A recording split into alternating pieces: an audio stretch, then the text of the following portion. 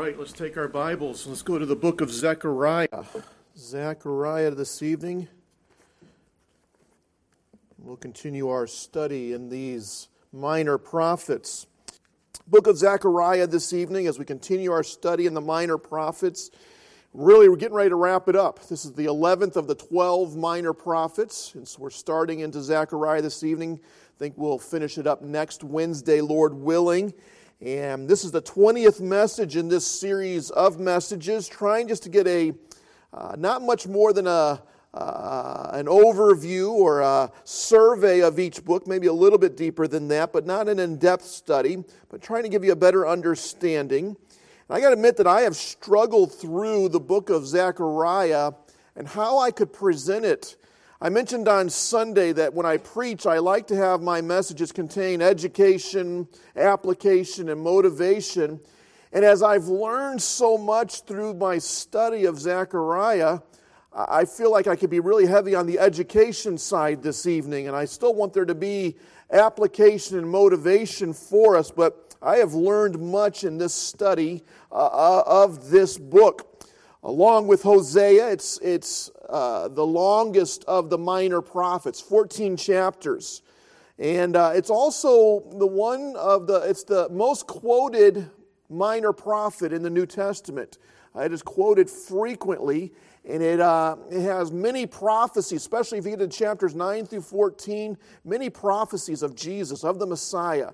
And so it's an interesting book. I'd encourage you to do some study. If I was going to title this study, this out of Zechariah, I came up with this: 8-4-2. Yeah, it doesn't make any sense, does it? But I want to use those three numbers to help us remind us of what we're looking at this evening. So the numbers 8, 4, and 2. Let's look at verse number 1, first of all. Zechariah 1:1 says, "In the 8th month, in the 2nd year of Darius, came the word of the Lord unto Zechariah, the son of Berechiah, and the son of Iddo, the prophet, saying." Now, there are multiple Zechariahs in the Scripture, and but the lineage here given in verse number 1 clarifies who this guy is. And it's interesting, as I was reading and studying, I came across some notes of the names, what these names of these men mean. Zechariah, Berechiah, and Iddo. Zechariah means Jehovah remembers. Berechiah, his father, his name means Jehovah blesses. And then Iddo, the grandfather of Zechariah, means the appointed time.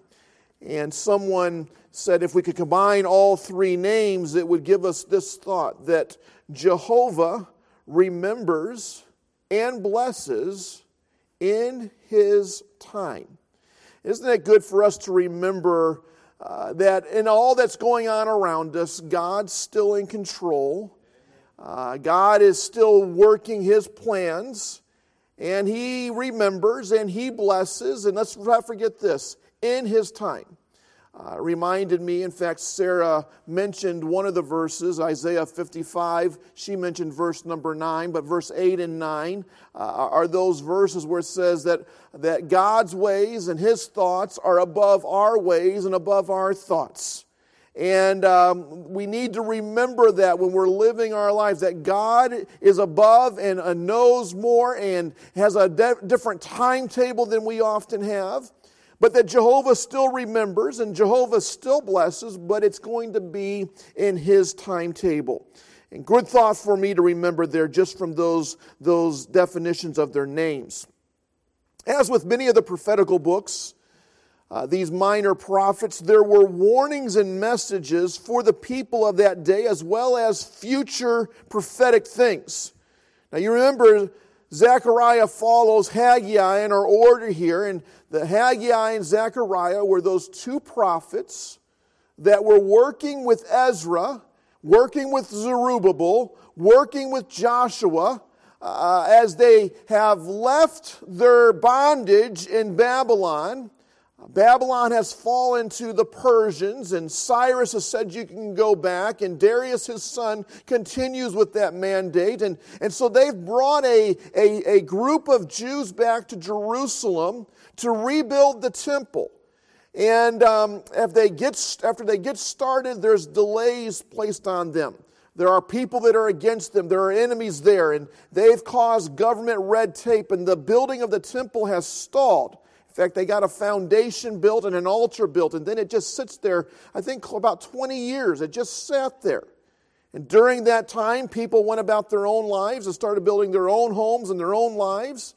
And Haggai comes on the scene, and he says, listen, go out there and finish the job. In fact, there's a passage there in Haggai that says, go to the woods, go to the hills, get wood, and get back and build God's temple.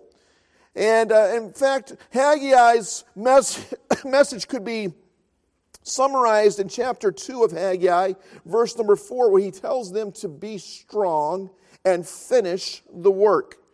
Well, Zechariah was also one of these prophets that helped with Ezra, that helped with Zerubbabel, that helped with Joshua, that helped with Haggai. And his message was giving them the source of their strength. Look at chapter 4 of Zechariah. Look at chapter 4, verse number 6. It says, Then he answered and spake unto me, saying, This is the word of the Lord unto Zerubbabel, the saying, Not by my might, nor by power, but by my Spirit, saith the Lord of hosts. And so where Haggai is telling them, be strong, Zechariah is telling them where they're going to get their strength by the power of the Lord God Almighty. And he gives them the source of their strength. As other of these minor prophets, there's often a call for repentance, getting right with the Lord.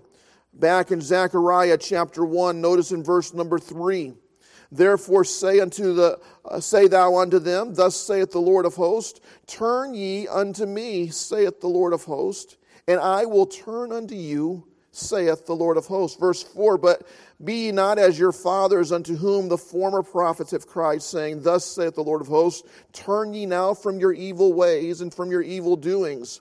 But they did not hear, nor hearken unto me, saith the Lord of hosts. And so there's this call for repentance. And did you notice that if they would repent, God would repent? If they would turn, God would turn. And so there, Zechariah is calling for the people of God to get right with God and to turn back to God. And isn't it wonderful to know that when we'll get right with God, God's always there waiting and ready for us to get right with Him. God is always anxious for us to return unto Him and to be made right with Him, and He would long for us to do that. And they are encouraged to do this. Well, as I get into this 8-4-2 thought this evening, I want to share with you an outline of the book of Zechariah. In chapters 1 through 6, those chapters are built around 8 different visions that Zechariah has. 8 visions that are given to him. Notice in chapter 1, verse 8, it says, I saw by night, and behold, a man riding upon a red horse. There's that thought of, hey, he saw by night. There's this dream. There's this vision. Look at verse number 18 of that chapter. Then I lifted up mine eyes and saw, and behold, 4 horns. Chapter 2, verse 1, I lifted up mine eyes again. Chapter 3, verse 1 is the 4th vision. And he showed me Joshua the high priest standing before the angel of the Lord. Chapter number 5, verse number 1, chapter 4, verse number 1, gives us the 5th vision. It's actually in verse number 2. He says, And said unto me, What seest thou? And I said, I looked, and behold, a candlestick. In chapter 5, verse number 1, the 6th vision is mentioned there. Then I turned, and I lifted up mine eyes and looked, and behold, a flying roll. Now, that's not bread. That would be a scroll, something they would write on. You ever been to that restaurant down in Missouri and also in Alabama, Lambert's, the home of the throwed roll? I don't know if that's where they got their thought for it, but they'll throw biscuits from across the room at you there. Chapter 5, verse 5. Then the angel that talked with me went forth and said unto me, Lift up now thine eyes and see. This is the seventh vision. And then in chapter 6, verse 1, and I turned and lifted up mine eyes.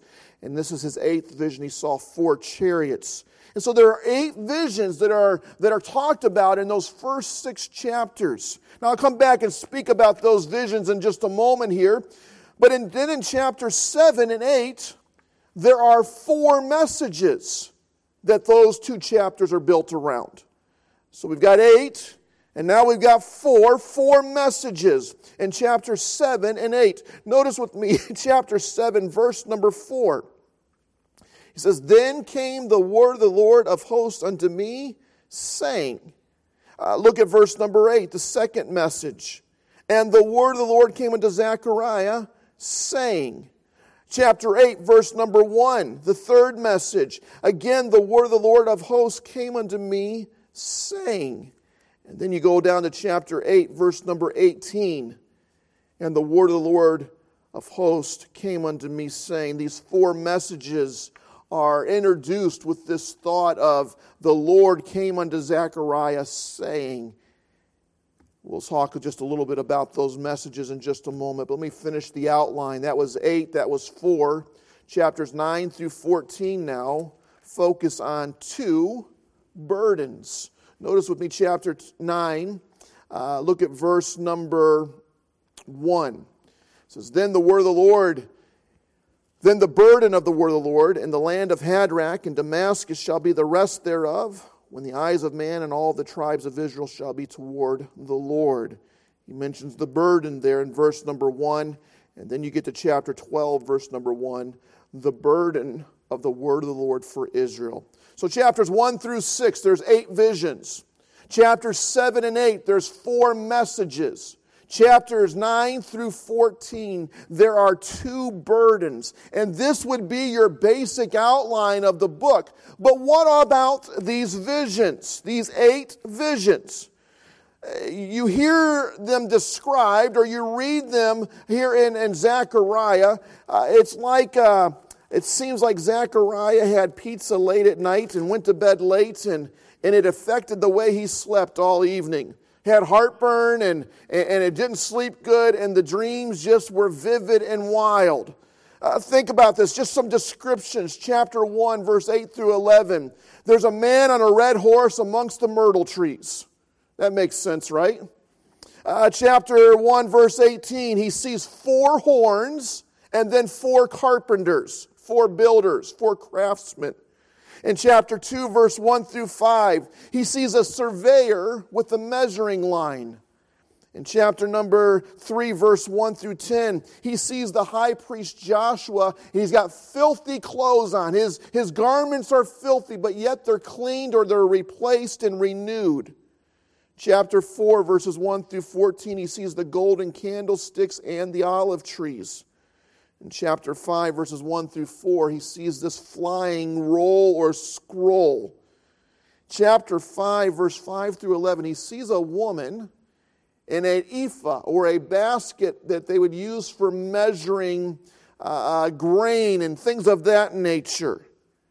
In chapter 6, verses 1 through 8, he sees these 4 chariots. Now again, remember, he's come there to get the people to turn, to repent. He's come there to remind the people that they have the strength of the Lord in them to complete the task, as well as giving future advanced warning of things. And so there's some purposes behind these visions. We won't take time to study them out, each of these visions, but let me give you some purposes, 5 thoughts of what these visions were accomplishing. First of all, these visions, which by the way all came in one night, 8 dreams in one night. And he remembered every one of them as the Lord gave him these visions. Number 1, they were used to predict God's protection of His people. God was going to protect His people. God has a covenant with the nation of Israel, doesn't He? And God is still to this day. Isn't it amazing? You think of that little tiny nation in the middle of that part of the world. There's no way in the world you would think that they would still be there today, right? Everybody is against them in that region of the world. I was talking to someone the other day, in fact, Sunday after church, someone came to me and frustrated with our nation and with the direction we're headed and all the things, and I would join right in with them with the frustration. And he says, well, I just don't know if we're going to make it. I don't know if we're going to survive. And I said, well, I don't know either, but I do know one thing. I said, the day that we ever turn our back on Israel, we're done. I said, that'll be our nail in the coffin. God has promised His blessing and His protection over this nation, and He's promised a blessing to those that will bless His people. And so it predicted God's protection of His people. These visions, they show God's renewal and purification of the priesthood. Now, where have they been for the previous 70 years? Do you remember? They're over in Babylon. They don't have a temple. Their worship is not in full practice. But now they're back, and now they're rebuilding the temple. Joshua's there with these old, tattered, dirty priesthood garments. But that gets replaced and renewed in that vision. God's showing them, hey, I'm going to get this worship and this Old Testament worship going again as described in the law. It symbolizes, these visions symbolize the rebuilding of the temple. This temple that was to be built. These visions, they show God's judgment on evil. And then I like this one here. These visions, at least in part, some of them show the coming of the Messiah.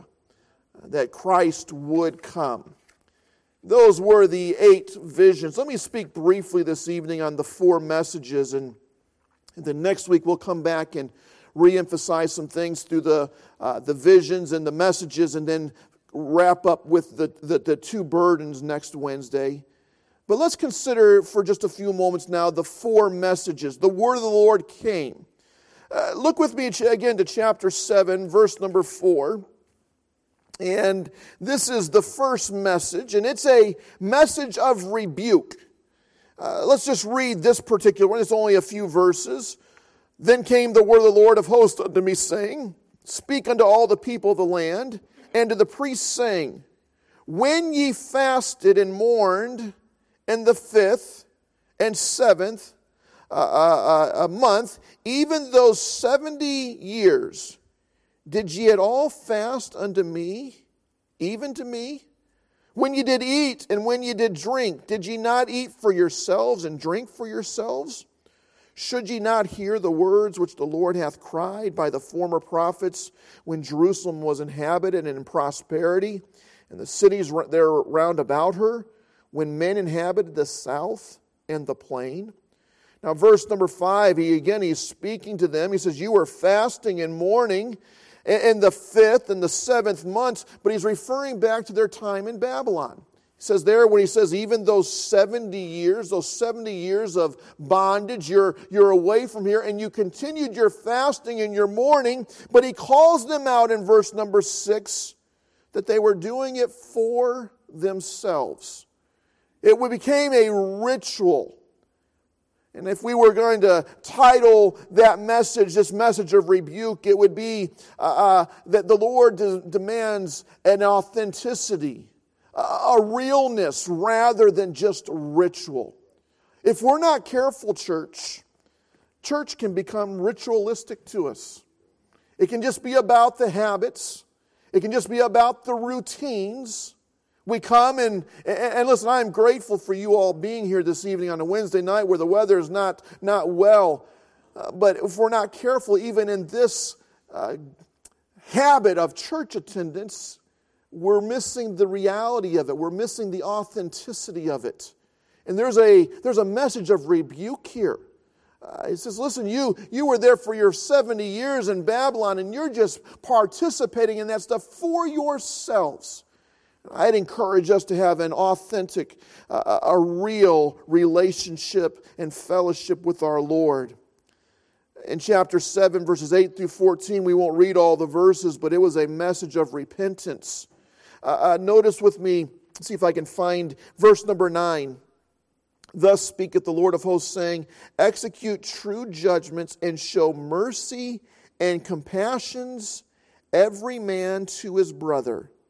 And oppress not the widow, nor the fatherless, the stranger, nor the poor. And let none of you imagine evil against his brother in your heart.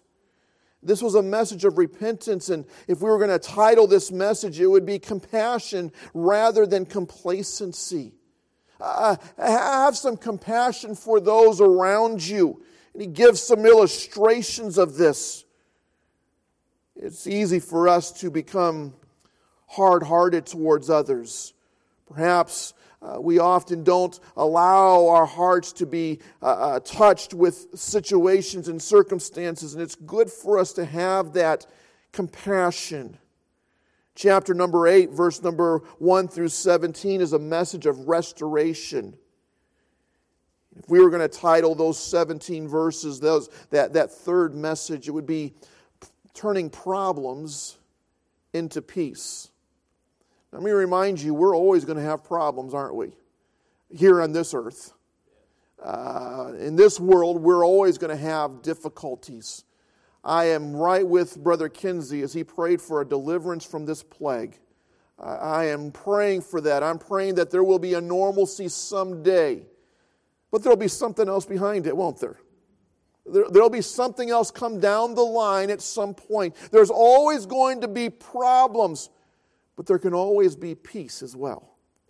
Peace in our hearts. Peace with God. Trusting God. Was it last Wednesday that Brother Kevin led us in that song, I Just Keep Trusting My Lord? And it really spoke to me that evening. Just keep trusting the Lord. No matter what problem comes, just keep trusting my Lord. And our problems can be turned into peace. By the way, God's the only one that can do that, amen? Give us a peace that passes all understanding. And then finally this evening, in chapter 8, verse 18 through 23, it's a message of rejoicing. And if we were going to title that particular passage of Scripture, it would be From Fasting to Feasting. Now, that's a good title to think about there, isn't it? You ever been on a fast? Whether it was on purpose one or you were ill or whatever, and there's been days without food or not much food, and then go into a time of feasting, a time of celebration. And there is much rejoicing going on in chapter number 8, verse 18 through 23.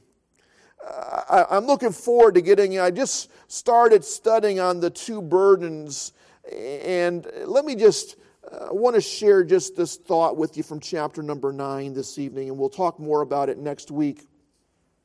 But in chapter number 9, he says in verse number 1, the burden of the word of the Lord in the land of Hadrach in Damascus shall be the rest thereof, when the eyes of man and all the tribes of Israel shall be toward the Lord.